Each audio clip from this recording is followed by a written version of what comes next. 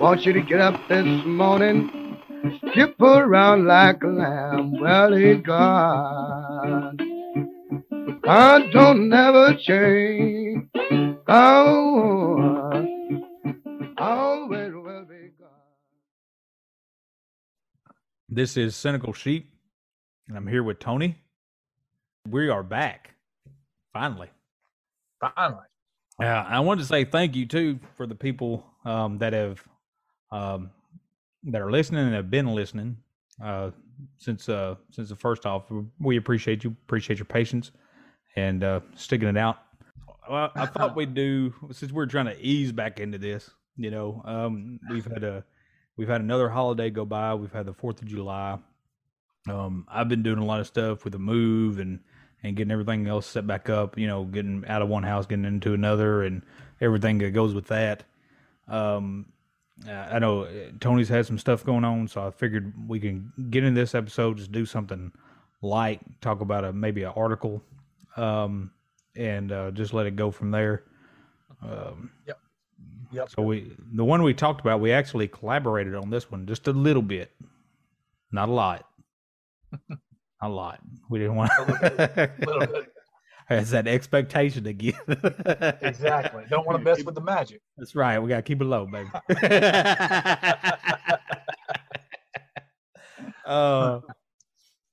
So the article we both agreed on, it was something I found interesting. I like the article was several things that are interesting about it.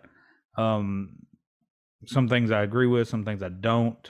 But the article's from Protestia. I'll put the link in the show notes as well.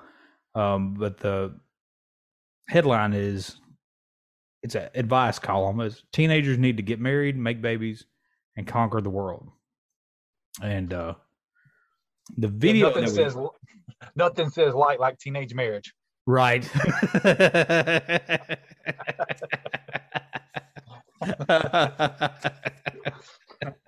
You know, we do it right here. So Tony, you got so what are some of your first thoughts when you're reading this? Like I mean, I could go over basically let me give a breakdown of the article, I guess. And so basically he's the author is talking about his own experience in getting married young and everything else.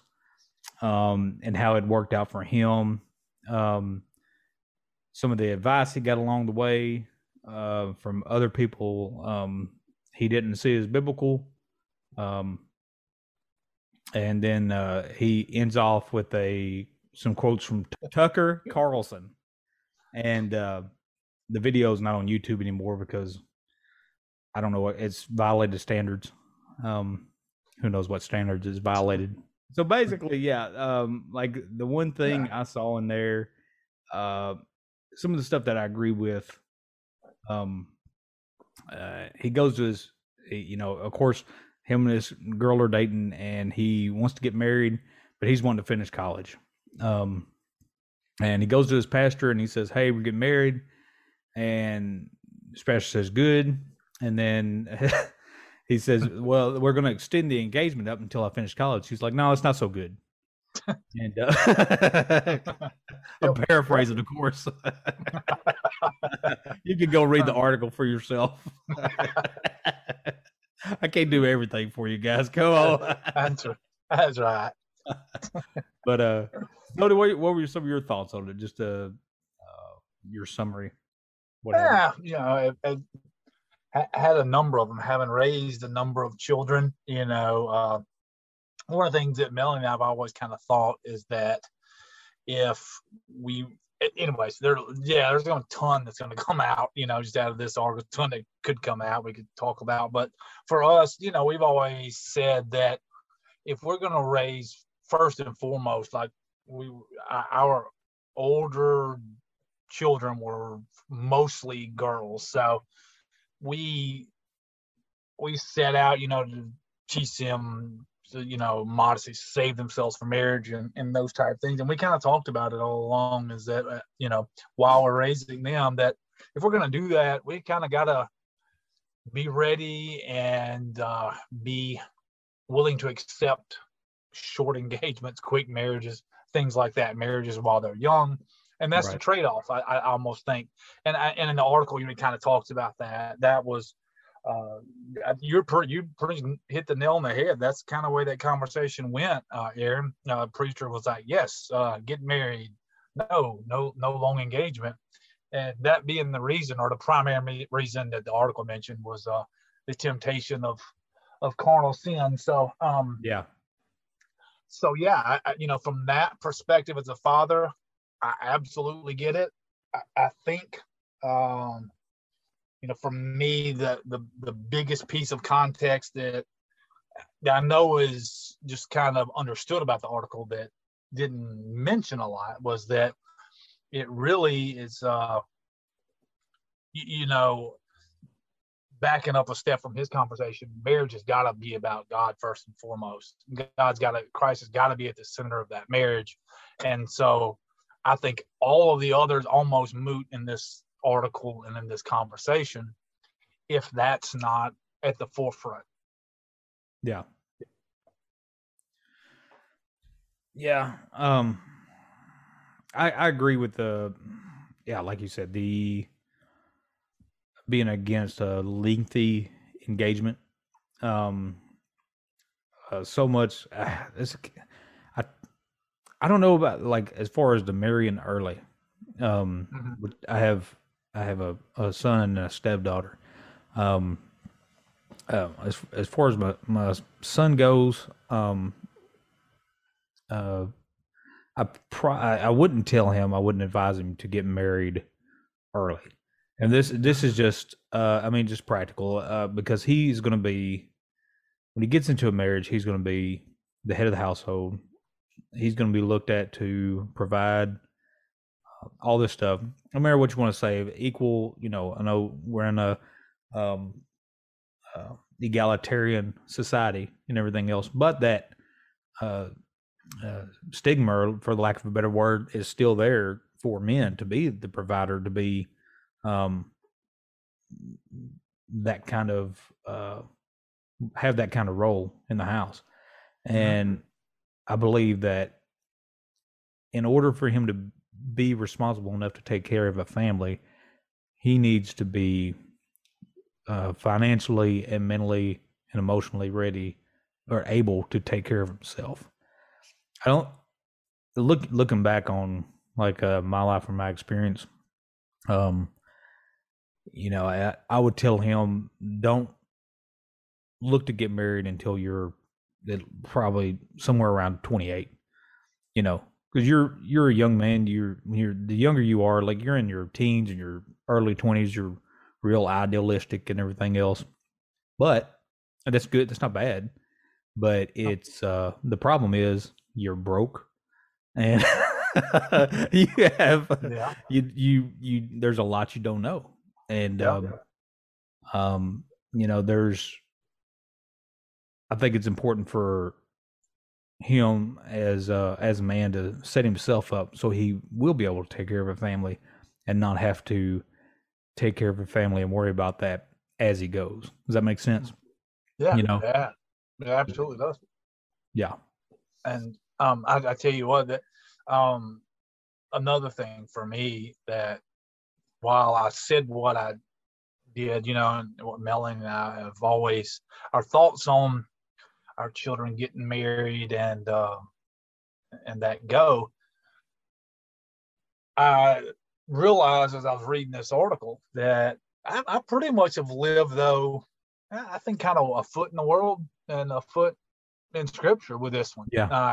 I do. When you look at the other reasons the article was pointing out, and this is probably what you meant, one of those things, the point you just made, Aaron, that the parts you disagreed with in the article, because that was the other kind of focus of the article, was putting things ahead of marriage or ahead of children that may or may not be scriptural. And I'm not even getting into that yet, but I'm just explaining a little bit too about the backdrop of the article, and that being that, the idea of putting college, finishing college before having a family or getting married, and those things, how those were scriptural. And so I that just, I really hadn't thought of it like that, but I must admit that, like I said, I've kind of, I always raised my girls in particular, 1 foot in the world, and by that I mean always, I I really stressed to my girls, I wanted them to go to school. I wanted some type of school, or make a place in the world, find something that they wanted to do. And Yeah. my logic for that has always been, I did not want them dependent on a man. Right. I mean, and so for me, and I say that full well understanding what biblical view of marriage is, and what what that looks like, and that that very well may go against what scripture intends.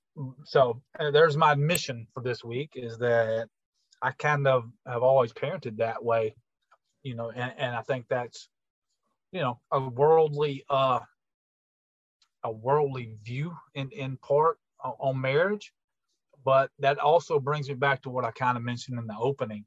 I think all of that is somewhat moot if, as young people, we're not, you're not focused on Christ. I think that's got to be there, and it's got to be at the forefront.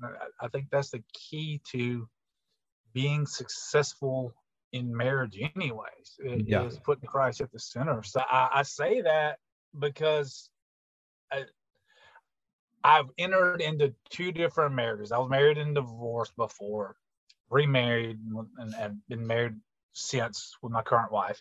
And for me, I did both kind of. I married semi-early the first time, and a little later in life, around the age that you mentioned, that be more ideal. And the truth be told, it was the presence of Christ and me following after Christ in my life that made the difference. That was a perfect storm when Melanie and I, we met. That's what we were seeking. We were not seeking each other. We were seeking Christ. We were both in a position in our life of doing that, and therefore that was kind of, we didn't have my second one, my current marriage. It didn't have a long courtship. We met and were married within the same calendar year. And my first marriage was different. My first marriage was, long courtship, dated, off and on through her high school years. And so, yeah, I mean, for me, that's kind of part of it, is that relationship before all the other stuff. Otherwise, I think it's putting the cart well before the horse. So, yeah, I think you bring up a good point. I don't think it's unbiblical to want your daughters to not be dependent on someone, because I understand where you're coming from, because you don't want them to get trapped in a situation that they're unable to get out of, and they're in that situation of just God forbid abuse or anything like that, and they've got nowhere to go, because maybe they feel like, well, what am I going to do? Or they've got kids and this, and there's a lot of people that are are in that situation, and they don't have any. They don't think they have any skills. They don't have any. They don't want to burden someone else, with their troubles, so they stay in that situation. And and I understand this. Probably where you're coming from. You don't want them to be dependent. And add to that, I don't think there's anything wrong with necessarily a woman being dependent on a man if he's proven dependable. There's no shame in saying, okay, yes, I have these skills and I can use them, and there's nothing wrong. I don't see anything unbiblical about a woman working. And some people may come at me with that and was like, well, they're supposed to be home with the kids. Like, well, that's kind of how it's been in our country and everything else for however long it's been that way. But even back in biblical times, women did stuff to make money for the household. to be able to trade and everything else. They may have been able to have their kids with them, but at the same time, if their husband divorced them, they were practically left out in the cold. Couldn't own land, you couldn't, you couldn't get a job, you couldn't do anything. So you were just, you were at the mercy of someone else's generosity, Right. And now there's things in place to kind of prevent that, but going back to what I said earlier, like about my son, to add to it, I said earlier that I wouldn't advise him to get married until he's about 28 or so. With that being said, I also wouldn't advise him to be in any kind of relationship until that time, until he was old enough, just for, and actually like to kind of echo Paul a little bit, if there was no need for him to get married, and a lot of people can't do this.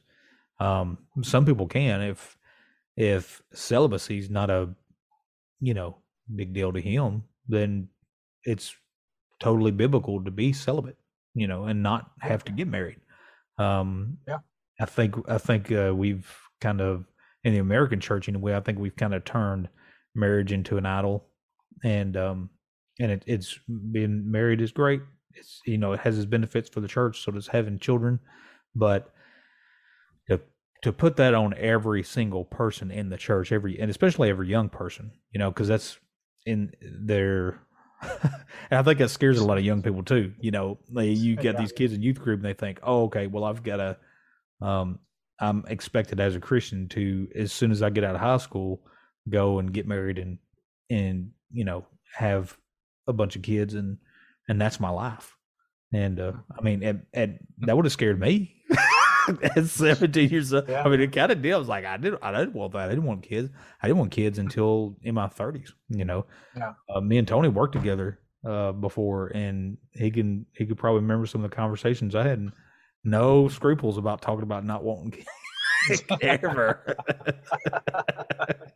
This is true. But at the time, to me, it was like, I went this long. If it ain't broke, don't fix it. That's right.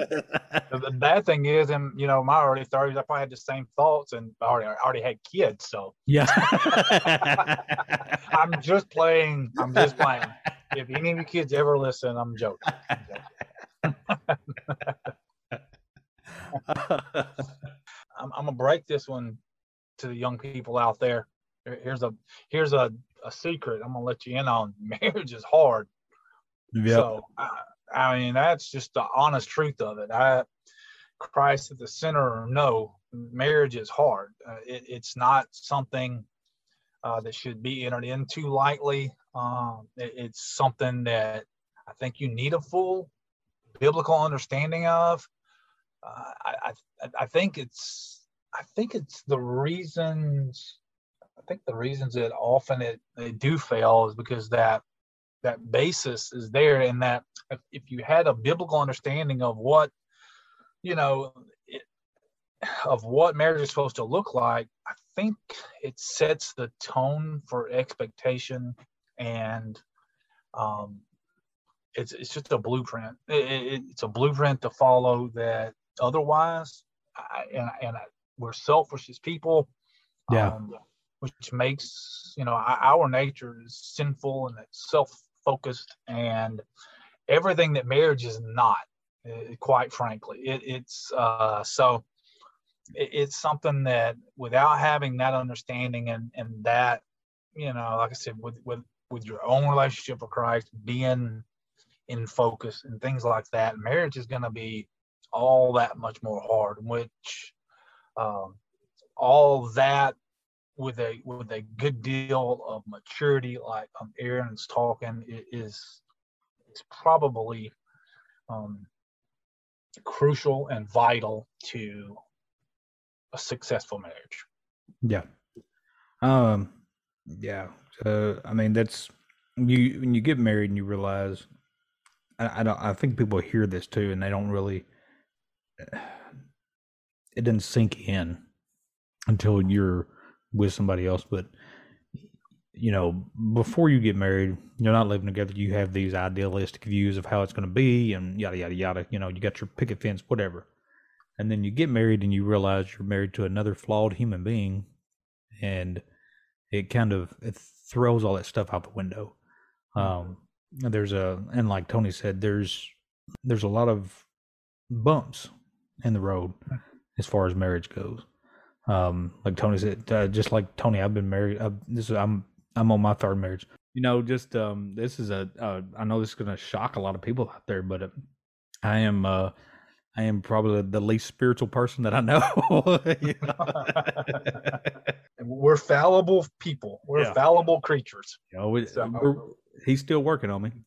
I think too, though, I think a big part of what is going on in this country, at least, and probably worldwide, but I can only speak to experience here, is that we live in a culture too that has devalued marriage, in any way you can imagine. Just from, I've had this long-standing belief for some time. It's just the simple economics of it. If you take just the simple economics, we've created a system and this ecosystem where it's easier for people to financially, it's easier for them to not be married, go through life, find your ways, find these loopholes, live together, do whatever, cohabitate, and not, and just is stripped away the significance of marriage. And like I said, that's just one way that the enemy's attacked, present day marriage. There's a ton of others, and that's for other episodes, but it's really been attacked on all fronts. And we've just created this system where the family, the familial unit and marriage it's not the most attractive to young people. It's just not. It's not prioritized. It's not, and that's everything I think working against, and it's in part it's the government and the way their structure is and the way systems are designed and programs are designed. And I also think that it's the church not making it more of an issue. I think that's a big problem as well. I just not necessarily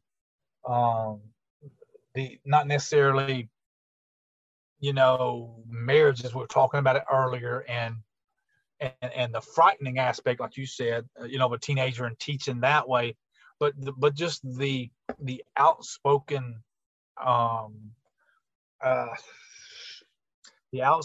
church stance on, or what should be outspoken stance on, just single parent households and children that are being raised, by single moms and things like that, they're not, I can't say they're not being addressed, but would seem that that's part of the issue, that's just continued to fester, and now it's more so the norm than the exception. So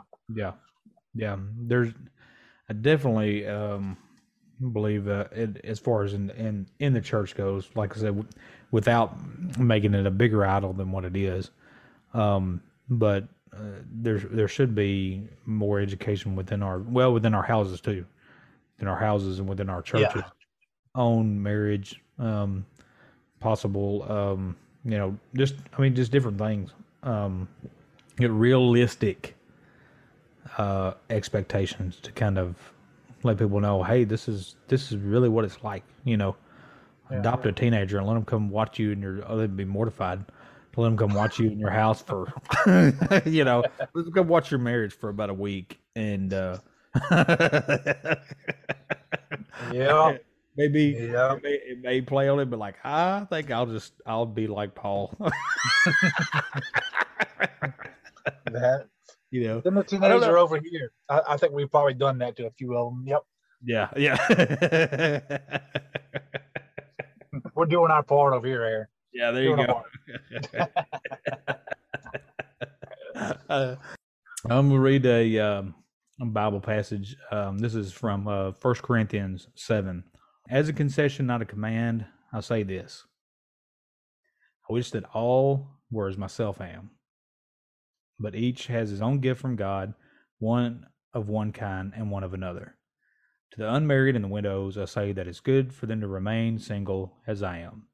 But if they cannot exercise self-control, they should marry, for it's better to marry than burn with passion. To the married I give this charge, not I, but the Lord. The wife should separate from her husband, but if she does, she should remain unmarried or else be reconciled to her husband, and the husband should not divorce his wife. To the rest I say, I, not the Lord, that if any brother has a wife who is an unbeliever and she consents to live with him, he should not divorce her. If any woman has a husband who is an unbeliever and he consents to live with her, she should not divorce him. The unbelieving husband is made holy because of his wife, and the unbelieving wife is made holy because of her husband. Otherwise your children would be unclean, but as it is, they are holy. But if unbelieving partner separates, let it be so. In such cases, the brother or sister is not enslaved. God has called you to be peace. For how do you know, wife, whether you will save your husband? Or how do you know, husband, whether you will save your wife? I'll stop there. We all have a great week. Thank you again for listening, and hope to see you next time. And Tony, I appreciate it. Appreciate you, Aaron. Have a good week, brother. Y'all too. Bye. Bye.